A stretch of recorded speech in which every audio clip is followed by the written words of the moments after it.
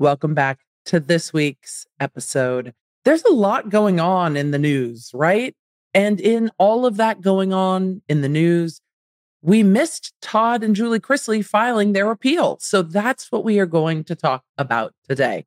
Let's take a break, talk about some pop culture, talk about what's going on in this appeal.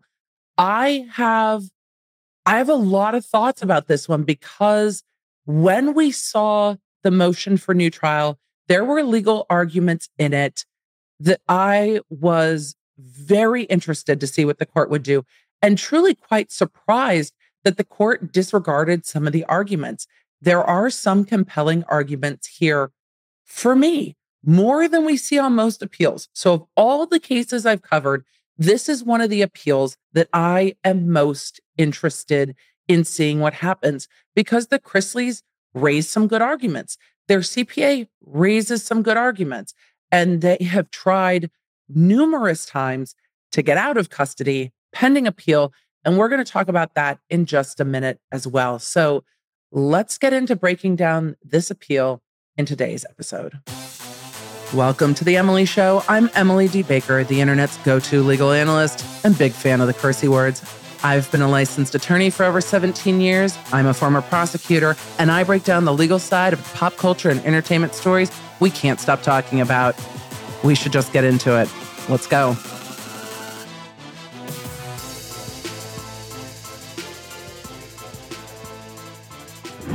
Can you believe it's already April? Me neither. But it's Earth Month, and today's sponsor, Green Chef, is celebrating with a collection of brand new, limited time only recipes. And I was getting ready to sit down and record this and went and changed some of my meal selections for the month to take advantage of these specials because they look absolutely delicious. They are also partnering with One Tree Planted to plant trees in northern Thailand to combat food insecurity, and will be planting with their partner One Tree for every box sold. Green Chef delivers everything you need for meals that fit your lifestyle right to your door. It's really easy to pause meals. It's easy to try it out. This month, I'm really looking forward to a couple different soups that are coming, including an udon that looks amazing. Now is the time to try Green Chef if you hadn't already. And I'm making it easy for you with this 60% off. Just go to greenchef.com/EmilyBaker60 and use code EmilyBaker60 to get 60% off and free shipping. That's right. greenchef.com/EmilyBaker60 for that 60% off. Find out for yourself why Green Chef is the #1 meal kit for eating well. Let's get back to today's episode. So technically, there are 3 appeals here. And if you haven't been following along with this case with Todd and Julie Chrisley and their CPA, Peter Tarantino, I'm going to give you a brief recap, but there are other podcasts and other videos on my YouTube channel that break down this case a little more fully. This case was going to trial right during the Depp v. Heard case. So I think we didn't hear as much about it in trial in federal court in Georgia last year as we would have had this case not been going on in the middle of the largest pop culture trial that we may see for decades. No, not Gwyneth Paltrow. Depp v. Heard was bigger than that and 7 weeks long. So this case happened a little bit under the radar, and the Chrisleys were convicted of numerous counts of bank fraud, tax evasion, amongst others. And because it's the federal system, sentencing takes quite a while or can take quite a while. So from that conviction on June 7th, 2022, they were sentenced in early November 2022, and then were required to turn themselves into custody in January 2023. After the conviction, they brought motions for acquittal, motions for new trial, motions for resentencing.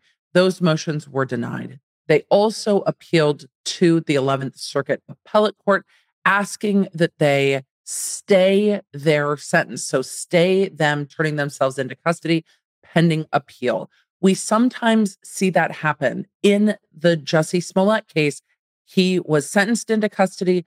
He turned himself in and was in custody. And then the appellate court stayed that time in custody pending his appeal.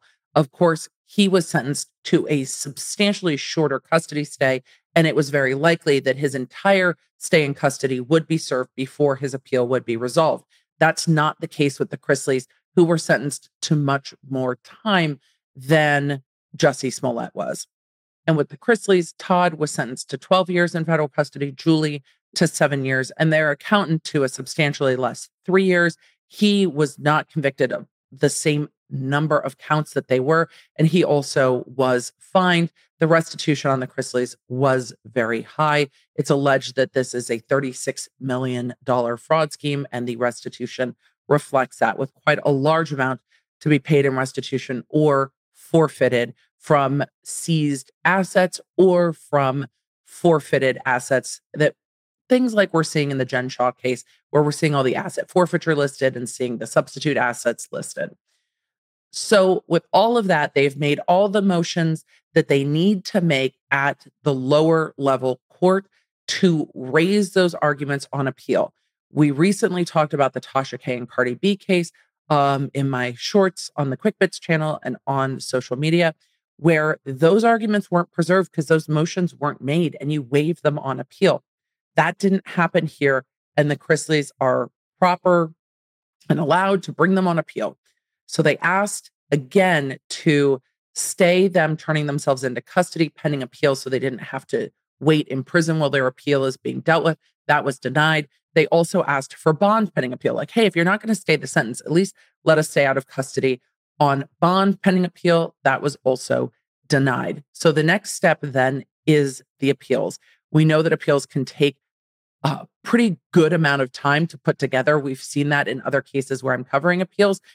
And part of that is just putting together the record. In this case, the smaller part of the appeal is the CPA, who's convicted of less counts, and their record is still almost 2,000 pages in one volume. So it's volumes and volumes of court records for this trial. So there's 3 appeals pending: Julie's appeal, Todd appeals, the CPA appeals. We're going to go mostly through Todd's appeal today because it contains the arguments that I am the most interested in. And the others we're going to give an overview of and then move on. Emily, why are we saying we this whole episode? I don't know. That's just how we're rolling today. Like, I have such a headache that I'm just talking about myself in the third person. I don't know what's happening. We're just going with it for this episode, and I appreciate you. So with regard to the CPA, part of his appellate argument is that he should not have been tried alongside the Chrisleys, that all of the evidence, or a substantial amount of the evidence in trial, was about the Chrisleys and what they did. And he was just a CPA doing his job, and he didn't know that in doing his job, it was facilitating the bank fraud scheme that the Chrisleys were convicted of, and trying him together with the Chrisleys substantially prejudiced his right to a fair trial because they're just lumping them all in together. So that's the basis of his appeal. Julie Chrisley is arguing that with regard to the bank fraud, there was not enough evidence presented by the government that she was a part of that bank fraud, that she had communicated with banks and had any substantial basis in dealing with the banks, and then arguing errors in sentencing and that the court did not make a proper record in sentencing. With Todd's appeal, he is arguing the things that are in Julie's appeal, but also that the court failed in their rulings regarding the IRS testimony that I've previously talked about. And if you're like, what IRS testimony? Don't worry, we're going to summarize it again as I get into this appeal. But that testimony presented by an IRS agent from the government was improper testimony, did not accurately state the facts, and that the jury was allowed to rely on improper evidence. That also goes into the argument that there was evidence obtained by an illegal search warrant that had been ruled out. If you get evidence from an improper search warrant, all of that evidence gets kept out. And if that evidence allows or points you to other evidence, you're not allowed to use that other evidence either. It's all fruit of the poisonous tree. Law students, lawyers everywhere are going, FOPT, it's FOPT evidence. Yes, it's fruit of the poisonous tree evidence. So if you use a illegal or improper search warrant to get a piece of evidence that then leads you to other pieces of evidence, all of it is tainted. So you don't get any of it because it all came from that one bad search warrant. So there's a substantial argument in Todd's appeal that the government's search warrant was improper and illegal, and that they obtained a whole bunch of documents and used those documents to then get to other things. So all of that evidence should have been kept out, and it wasn't. And the court needs to have more hearings. I still don't quite understand how this happened. Once it's ruled out, it doesn't come in. So allowing the government to bring it in is a huge problem for me. If there is an issue with the search warrant, the remedy is keeping the evidence out. Why? It's supposed to be a safety check, really. These checks and balances in government power, it is supposed to be a check against just writing whatever in a search warrant.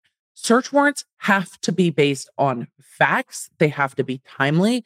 They're attested to, and the things in them have to be the truth. And there should be really serious consequences when things in search warrants are not accurate.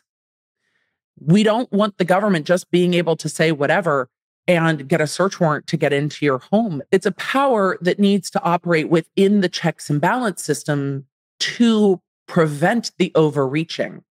And when you have an overreach and then the evidence is allowed in, there's no check and balance on that government power. So it's an interesting argument to me. I still don't quite understand how this evidence was allowed in after it was ruled out. It's very odd to me. We've seen in other cases that are going on right now in the media, a case that I am not covering in live streaming or really talking about is a case you might be following, the Vallow Daybell case. It's a criminal case out of Idaho. It is a truly horrific and gruesome case. But in that case, there were government violations in discovery that caused the judge to pull the death penalty off the table for one of the defendants, because that is a sanction against the government doing things they're not supposed to do. So that's what Todd Chrisley is arguing here. This should never have come in. And what does a trial look like? Issues with search warrants are one of those things that an appellate court will order a new trial over.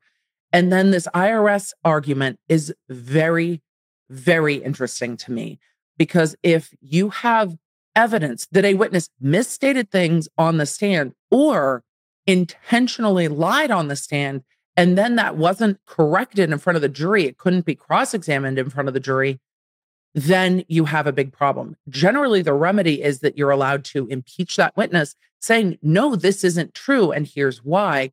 It seems that the Chrisleys got the information after the fact. And again, with a criminal conviction, particularly once the shit's out of the horse, it's really hard to fix it short of a new trial because the jury's already heard it. And a lot of lawyers will say you can't unring the bell. And it's true. Once the jurors have heard it, it's hard to then pull it out of their mind. It isn't MIB. There's no little like flashy thing where you just get to take it out of their brains. We're humans. And once you hear something and then you're told to ignore the something that you've heard, how well does that go? Right? It's like me trying to tell my teen, ignore those books that the law nerd sent to me. You don't need to know what those titles are. Leave them alone. It makes them all the more interesting. If you have no idea what I'm talking about with that reference, it's probably for the best. So with all of that summation, I am going to pull up the appeal for Todd Chrisley, and we're going to look at those two arguments and then the assignments of error. And if you are interested in diving even deeper into the other appeals in this case, let me know. And when the government responses come in, we'll take a closer look at all three of the appeals together. So you need to let me know in the comments on social media. And of course, in your reviews of the podcast. The 5-star reviews are like, Emily, of course, we want more. And did you know we're on iHeartRadio now? So if you are listening on iHeartRadio, let me know. Leave me a review. With all of that, we're going to take a minute to thank our sponsor and then pull up this appeal. I'm really excited to introduce to you our next sponsor, Lomi. I first heard about Lomi when Dr. B came to me and was like, I have found the thing. You are going to absolutely love it. And he is right. We've had one in our house for like 8 months now and have absolutely loved using it. So when they reached out to sponsor the show, I was like, oh my God, we love Lomi. Loamy is a fantastic way to turn your food waste into dirt for your yard, your garden, your plants. It's absolutely easy to do, and it has reduced our food waste, which in turn has reduced how bad our garbage cans smell. And that is a very big deal at our household. With feeding kids, there are times where food is just not going to get eaten. And sometimes I do overpurchase microgreens at the farmer's market. It is a toxic trait, but I don't feel bad because I know that that food waste is going to get a second life by using my Loamy to turn it into nourishing dirt for my yard and garden. And not only that, but it does it in like 4 hours. So you don't have to wait for days and days and days. It's quiet. It runs with no smell. So if you are ready to make an impact, throw out less food waste, and nourish your yard or garden, head to loamy.com/Lawnerd and use code Lawnerd to get $50 off your Loamy. That's $50 off when you head to lomi.com/Lawnerd and use promo code Lawnerd at checkout. Food waste is gross. Let Loamy save you a trip out to the garbage can. So this is Todd Chrisleys' opening brief to the 11th Circuit Court of Appeals. This was a federal trial in Georgia. So this is the circuit that you appeal to. This was filed on March 29th. So we're not that far behind. There's a very extensive certificate of interested persons and corporate disclosure statements that's attached with this, including Julie Chrisley, Todd Chrisley, and then a whole bunch of other parties. A lot of them are banks. The appellate requests oral argument in this case because it involves complex legal and factual issues. If there is oral argument, oftentimes there will be audio of that. So if this gets scheduled for oral argument, I will absolutely cover it if you are interested. That's not true. I will cover it either way because I'm very interested. I'm just hoping that you are also interested. So as we go through this, we're going to take a look first at the assignments of errors. You might be familiar with that language from the Deputy Heard appeals that I covered. So their statement of the issues. The defendant raises the following issues on appeal. 1, whether the district court abused its discretion when it refused to hold a hearing on the defendant's Giglio claims, specifically that the prosecutors knowingly presented and failed to correct false testimony from IRS Revenue Officer Betty Carter, who lied about the defendants owing taxes for years when she knew no taxes were due. 2, whether the defendant's Fourth Amendment rights were violated when the district court admitted volumes of excluded evidence at trial without requiring the government to prove it obtained the evidence through a source independent of its unlawful search.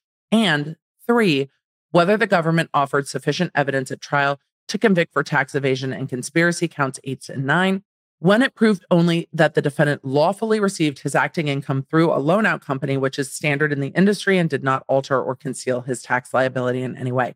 We're not going to get to point 3 today. I am most interested in points 1 and 2, but as the court rules on these things, we will follow them. This is a criminal case involving allegations of bank fraud and tax evasion against reality television personalities Todd and Julie Chrisley. Footnote 1, Todd appeals his convictions based on significant trial and post-trial errors, as well as insufficient evidence of tax evasion. On August 13th, 2019, a federal grand jury indicted Todd and Julie Chrisley for bank fraud, wire fraud, tax evasion, and various counts of conspiracy. The indictment also charged their accountant, Peter Tarantino, with tax crimes. 2.5 years later, on February 15th, 2022, the grand jury issued a superseding indictment. The new indictment charged Todd with 1 count of conspiracy to commit bank fraud, 5 counts of substantive bank fraud, and 1 count of conspiracy to defraud the United States, and 1 count of tax evasion. Prior to trial, the Chrisleys filed 2 motions to suppress evidence.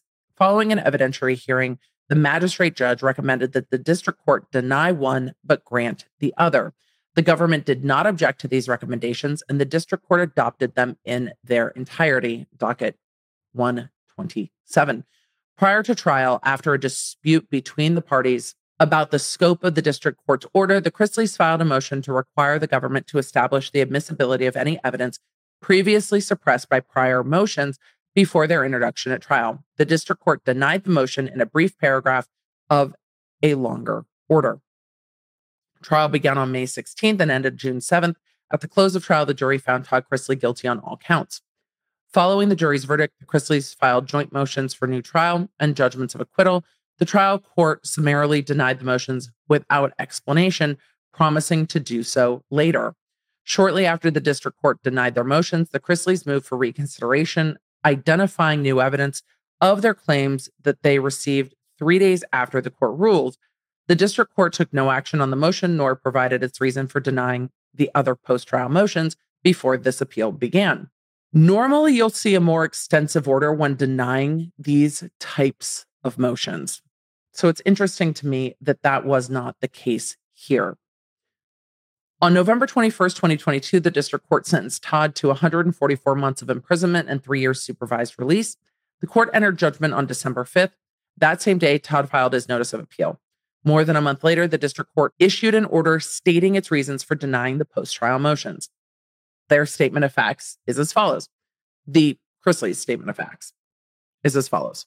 In the superseding indictment, Todd and Julie were charged with tax evasion and bank fraud, and Julie was also charged with wire fraud and obstruction of justice. For the bank fraud charges, the government alleged that the Chrisleys sent fraudulent documents to various banks to obtain or extend loans. The government's bank fraud case rested largely on the testimony of the Chrisleys' former business partner, Mark Braddock, who was granted immunity for testifying that he facilitated the fraud. The primary defense to the fraud charges was that Braddock committed the crimes without the couple's knowledge. Facts relevant to the Giglio violation.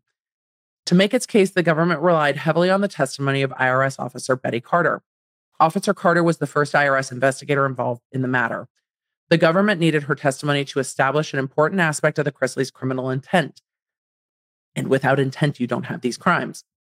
Specifically, that their use of a loan-out company was done for the purpose of evading taxes. Speaking of loan-out companies, it is commonly done in the industry, very commonly done, where you don't hire Jennifer Aniston. You hire Jennifer Aniston's loan-out company, and Jennifer Aniston is an employee of that company. So you pay the company, and the company then later pays Jennifer Aniston. It is absolutely the way that people are hired across a variety of industries where you work with talent. Officer Carter, this goes on to state, testified at length on the first and second days of trial. At that time, she testified that she prepared for her testimony by examining the relevant tax payment records in the IRS's internal system. Specifically, she said that she reviewed the IRS's, quote, integrated data system, which, quote, shows returns that are filed, taxes that are due, payments that are made, basically the activity on the money side of the account, end quote.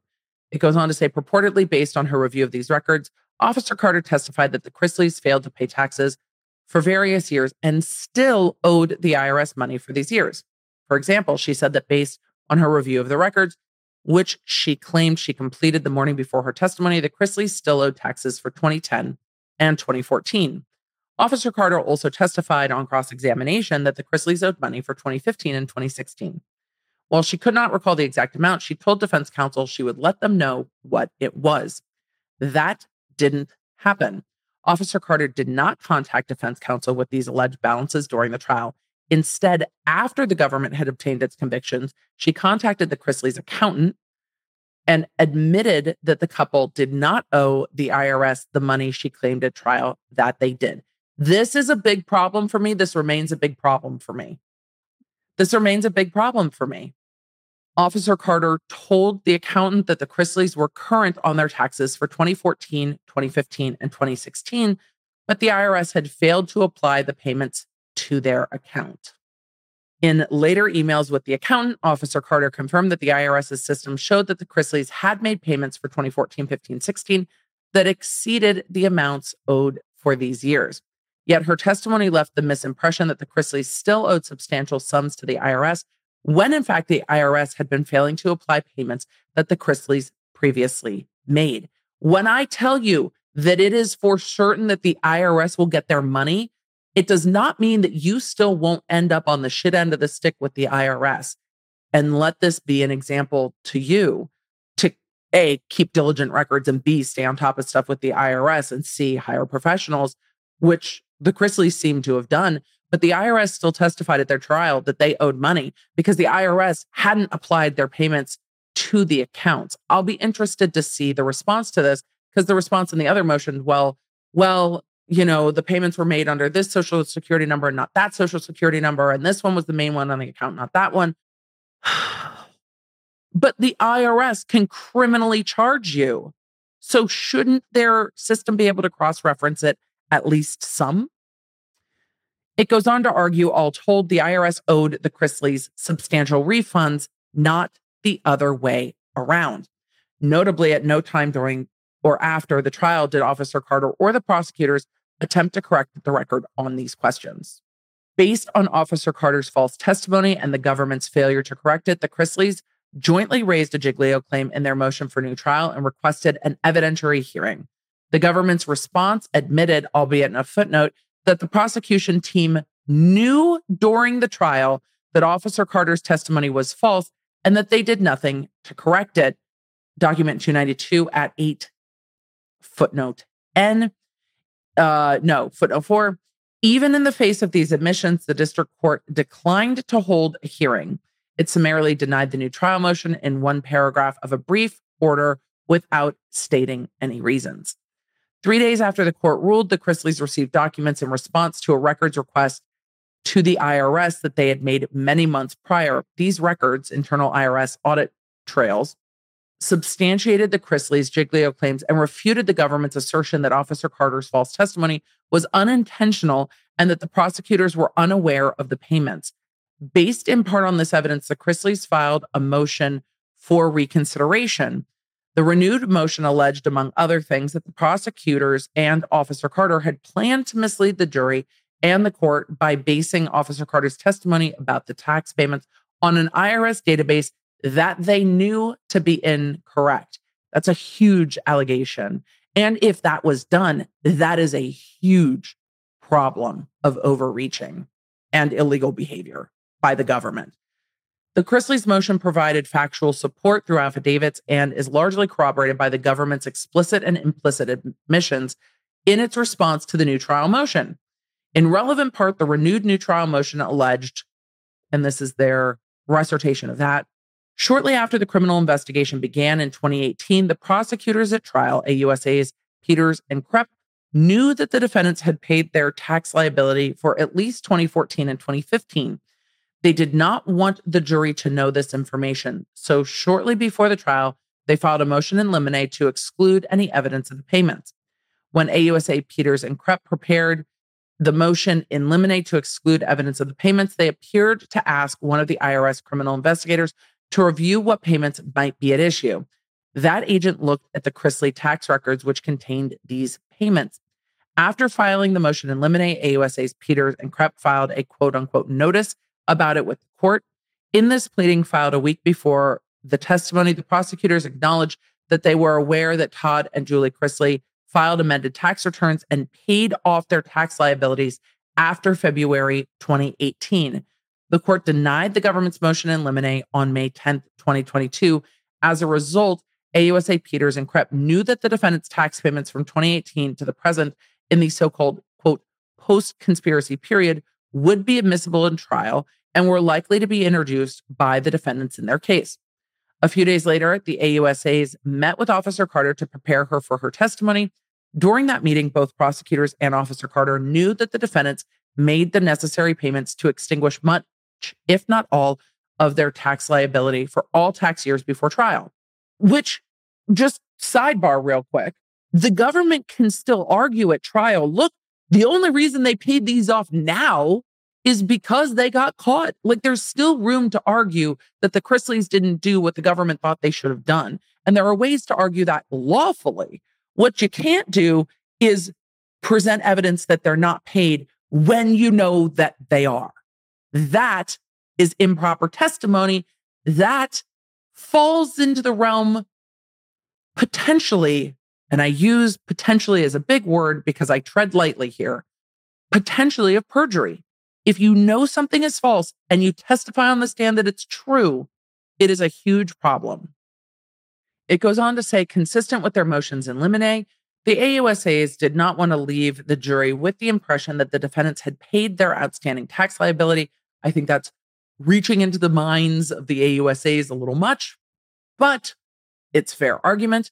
They go on to say, based on all of this, it appears that at some point in their trial prep conversations, the AUSAs and Officer Carter discussed the fact that the IRS Employee User Portal, EUP, failed to reflect the payments the defendants had made after 2018 and incorrectly showed outstanding tax balances. But the prosecutors and Officer Carter knew from their prior conversations and the extensive research of the Chrisleys tax records that the balances reflected in the EUP were incorrect.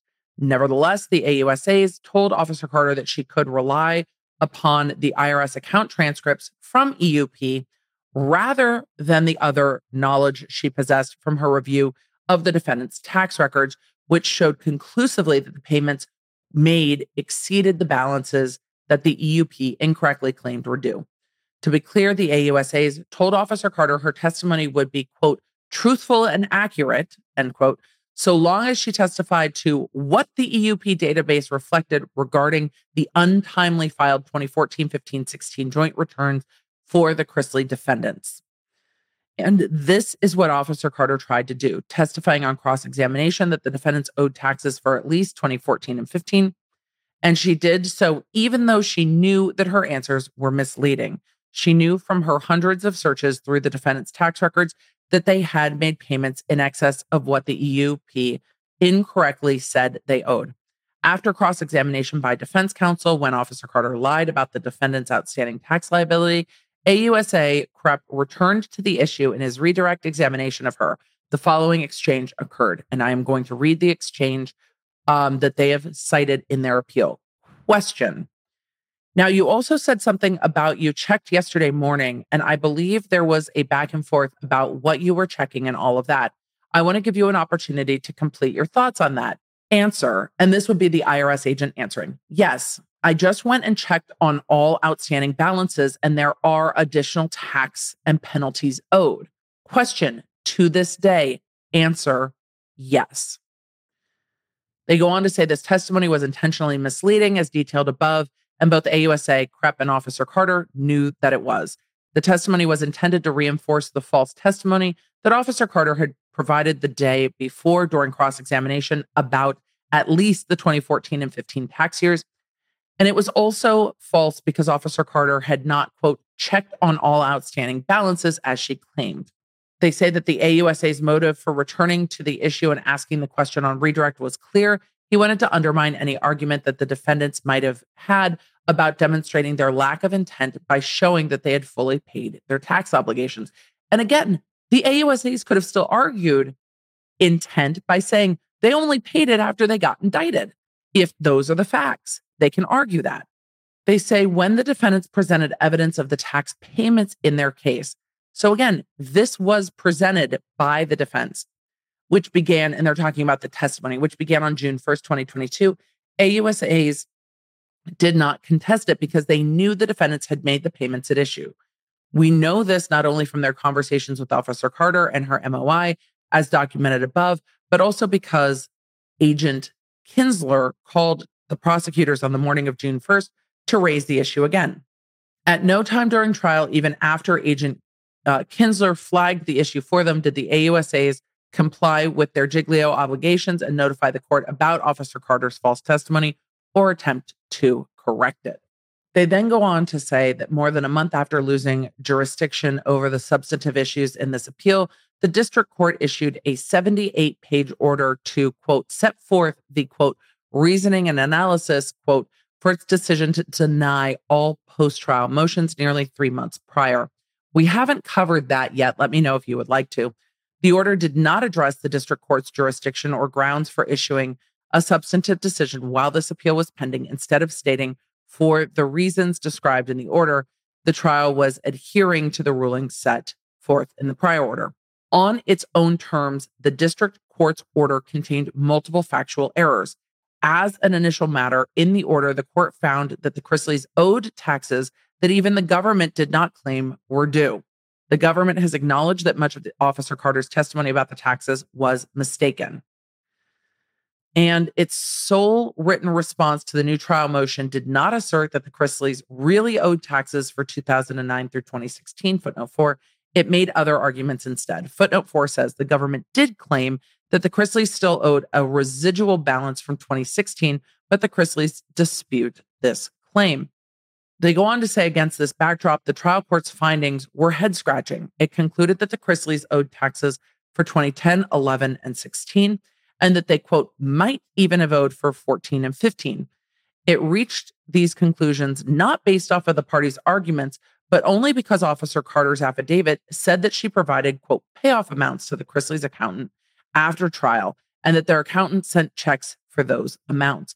The court assumed, despite witness statements and arguments to the contrary, that these post-trial payments amounted to an admission that money was owed.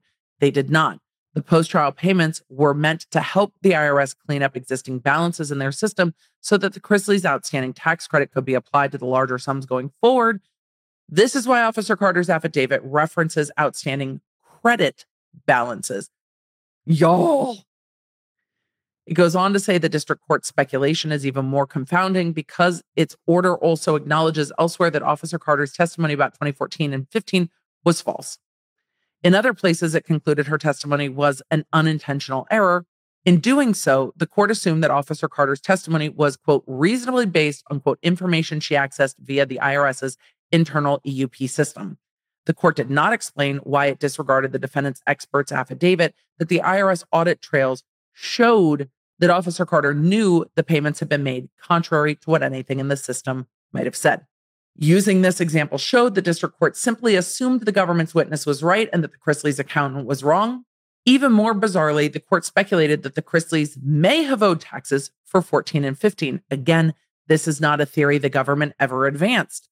For those years, the government admitted that the Chrisleys paid the balances due for 14 and 15, but claimed that the IRS database did not recognize the payments.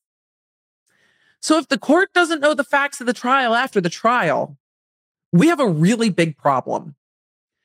It goes on to say, yet even in the face of this admission, the court theorized that, quote, even if the Chrisley defendants had zero balances for the tax years of 14 and 15 at times prior to May 2022, this does not necessarily mean that their balances were zero as of May 2022 when the trial occurred. What this appears to mean is that even though the Chrisleys paid off their taxes for 14 and 15 before trial, there's no argument that they owe them now. The district court believed it was possible that they might have owed them during the small window of time when the trial took place, which would have made Officer Carter's testimony true. There is zero evidence in the record to support the court's conjecture. On appeal, this court reviews the district court's denial of new trial motion, asserting a Giglio claim for abuse of discretion. The same standard applies to the question whether the district court erred by denying the motion without first conducting an evidentiary hearing, which is a lot of what they're asking for in this case is an evidentiary hearing.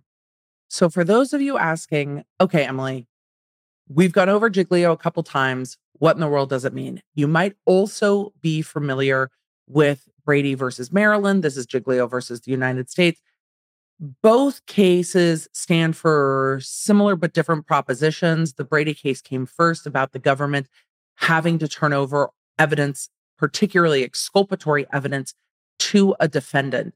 So the prosecution team is what has determined the prosecution. So even if the prosecutor doesn't have it in their hands or their databases, if it's a police officer witness or a government agent witness like the IRS would be, if they have that exculpatory evidence, somewhere they have to turn it over. This is the case even if the prosecutor is not aware that it exists.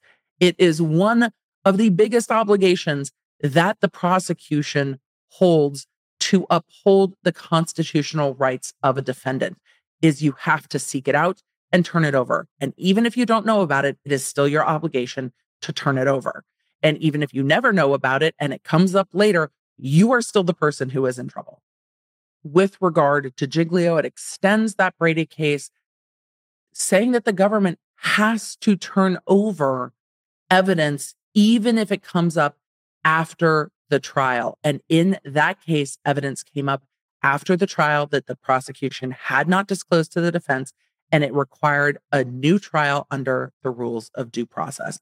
Due process is a constitutional right. Even if stuff comes up after trial, the prosecution is obligated to bring it to the court.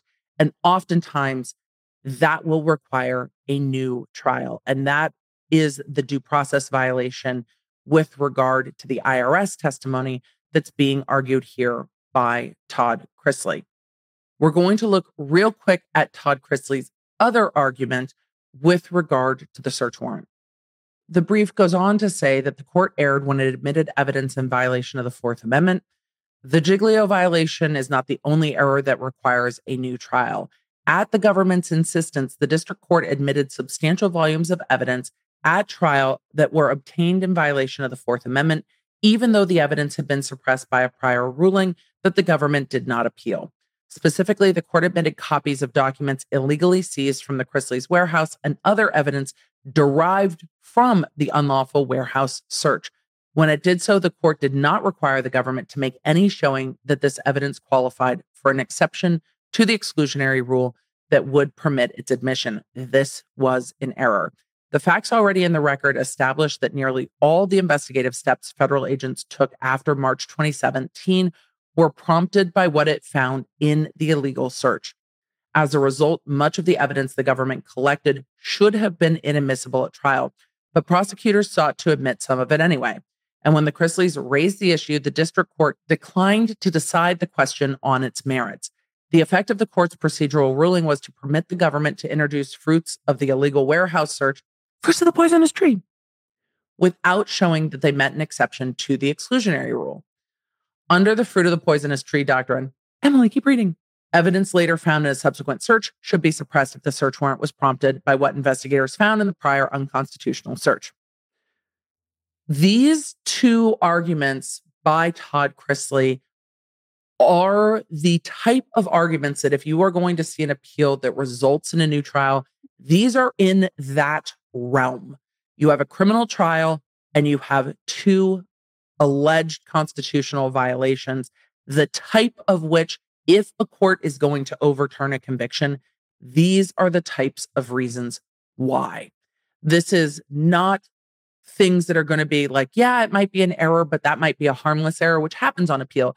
You can win an appeal where they're like, yes, the court erred, but that error was harmless and nothing's going to happen. If you have this Giglio violation, if you have a Fourth Amendment violation, most appellate courts are not going to find those to be harmless errors.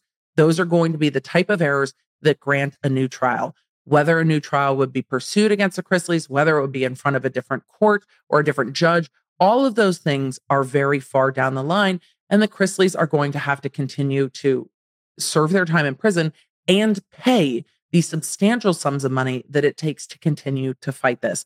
But the Chrisleys have been fighting on these grounds for a substantial amount of time and properly fought the search warrant and got evidence excluded that then found its way into trial, which is confounding to me. I am very interested in this appeal, not only because it is a reality show family who so many of you have affinity for, but because we're also dealing with really important questions of law, of equity, and of what happens if this is you. What happens if the IRS is pursuing you and they're like, you didn't pay, and you're like, no, but I did. And they're like, oh, we didn't see it in our system. How much money are you going to have to pay to fight or fix that error? And that is what's going on in this case. The Chrisleys have the money to pay it, but what about all of those who don't? So we are going to continue looking at this case. I am going to continue following this appeal because I am very curious, not only what the government's response will be, but what this appellate court will do.